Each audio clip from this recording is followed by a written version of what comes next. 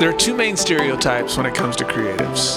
The one who sells their soul and the respect of their art to make money, and the one who abandons the money to make their art. I believe there should be a balance between the two, where money is not the end result, but the money exists to serve the mission.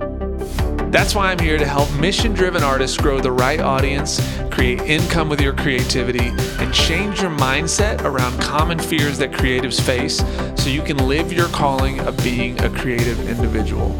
My name is Lennon Bone, and my mission is to help artists and creatives like you change the way you see your worth. Welcome to the Stop the Starving Artist podcast. Welcome to another episode of the podcast. I'm so glad that you're here with me today for episode number 4.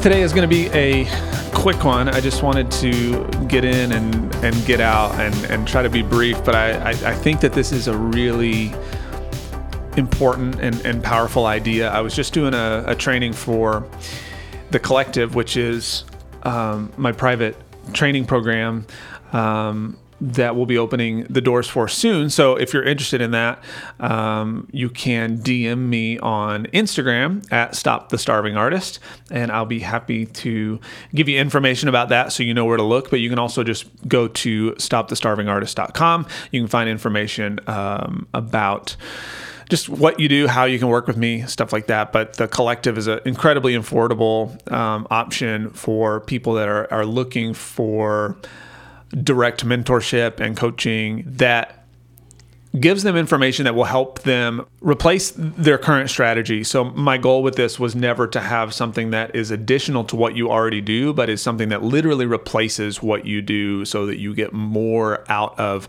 your social media, to get more of an audience, more out of the way you pitch your products and do your stuff so that you're making more money, all those kinds of things. And we're seeing some of our members have some great results. And so as I was taping this training, we do a money-making challenge, and I just got really passionate about something today that hit me kind of hard, because I'm personally struggling with something. I want to share what that is. So me, I was a professional musician for technically like 15 years, 10 of those being a touring musician, 5 of those being a songwriter and a producer.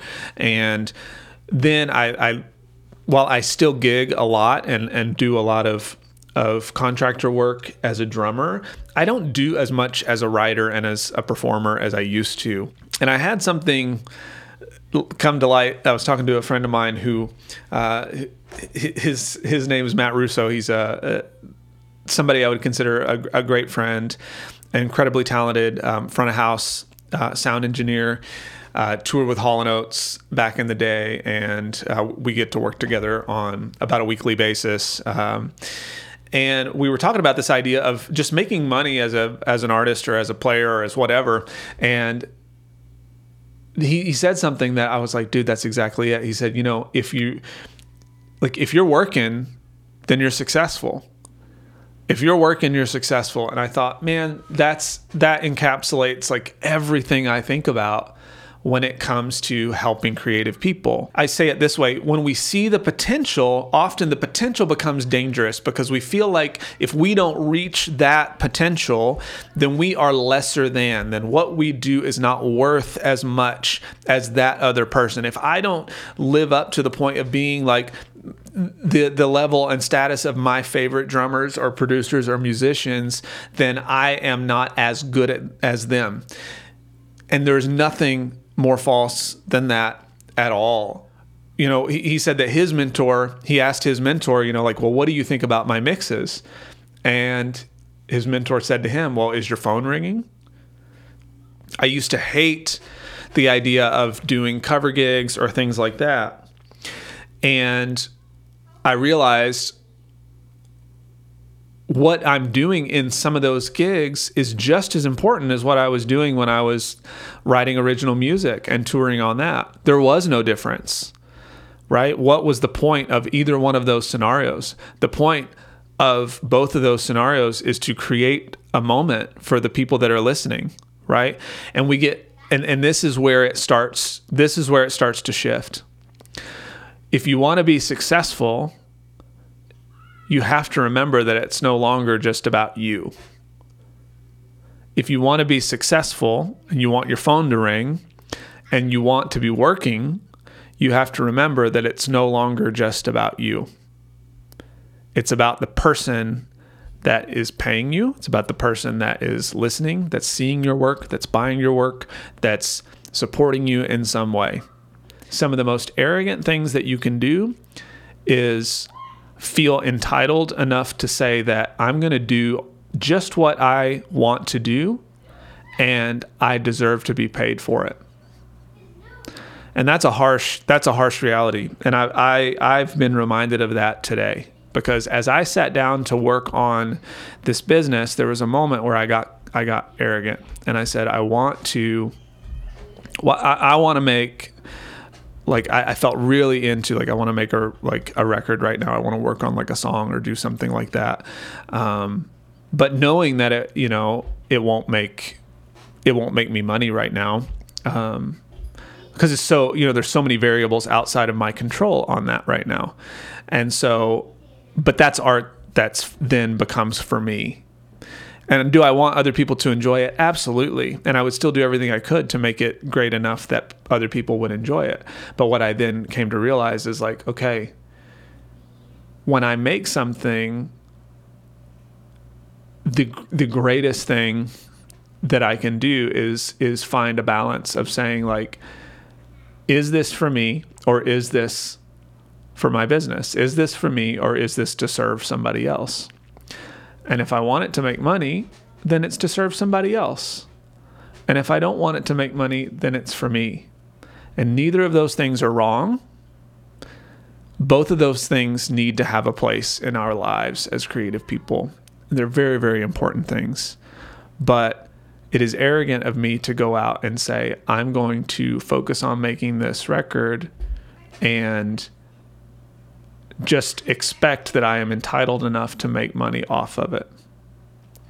And so I said, I have to figure out a way to say what is for them and what is for me.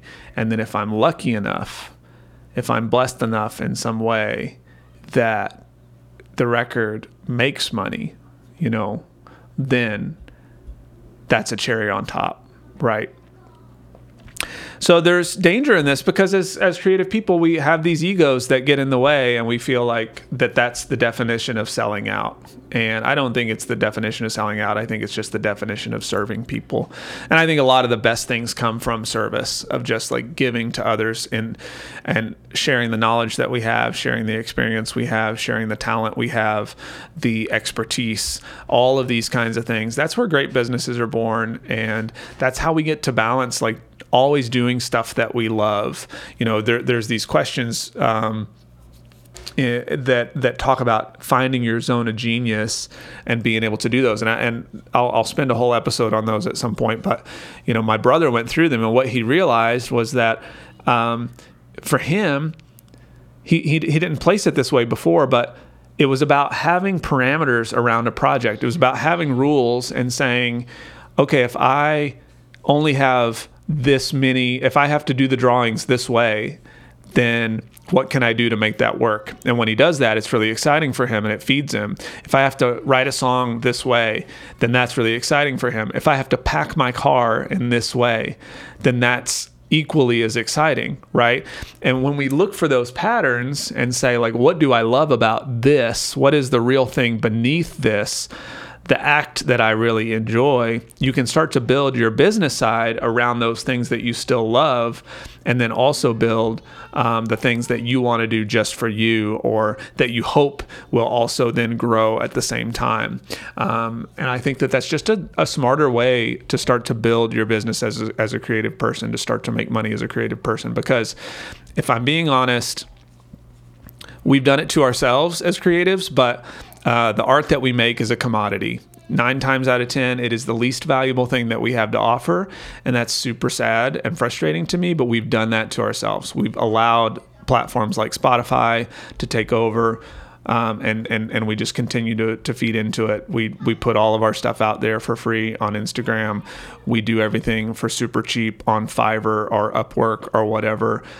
We offer all of our services at really, really low price points. And so, when you do that, like, we've set ourselves up into this place. And I'm here to say that you, as a creative that are listening to this, you are not here to do that. You are worth more than $2 to $5 per product. You are worth more than making $5 on Etsy. You're worth more than a few cents a stream.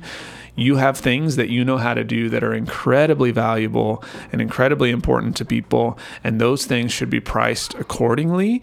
And you need to lean into that and stop feeling like you're here for everybody, and find the people that you're really here for to serve well, and do that, and then balance that with the stuff that you want to create as well, and put that out into the world, and allow that to be a piece of your brand and who you are and what you make, and allow people to draw closer to you as a person because of those things that you create. Allow them to see your heart and your excitement and your story through the things that you make, so that they can become more trusting of you and what you do, and like you that much more. You are a multifaceted human being. You are not just a thing that makes one thing at a time. You're not just a thing that does one service. You're not just a thing that does, a limited amount of stuff. You are multifaceted, multi-talented, and incredibly valuable to this world. You have things to offer, and I want you to hear that, and I want you to remember that. That's all I got for you guys today. I hope that this is something for you to chew on. Sending you guys a lot of love. Please hit me up. You can see it in the description, the show notes. There's an opportunity there to leave me a message. Please do so. I'd love to hear from you. Leave me a little voicemail there so I can talk about it and add it in the show. I'd love to make this a conversation, and I'll see you guys next week.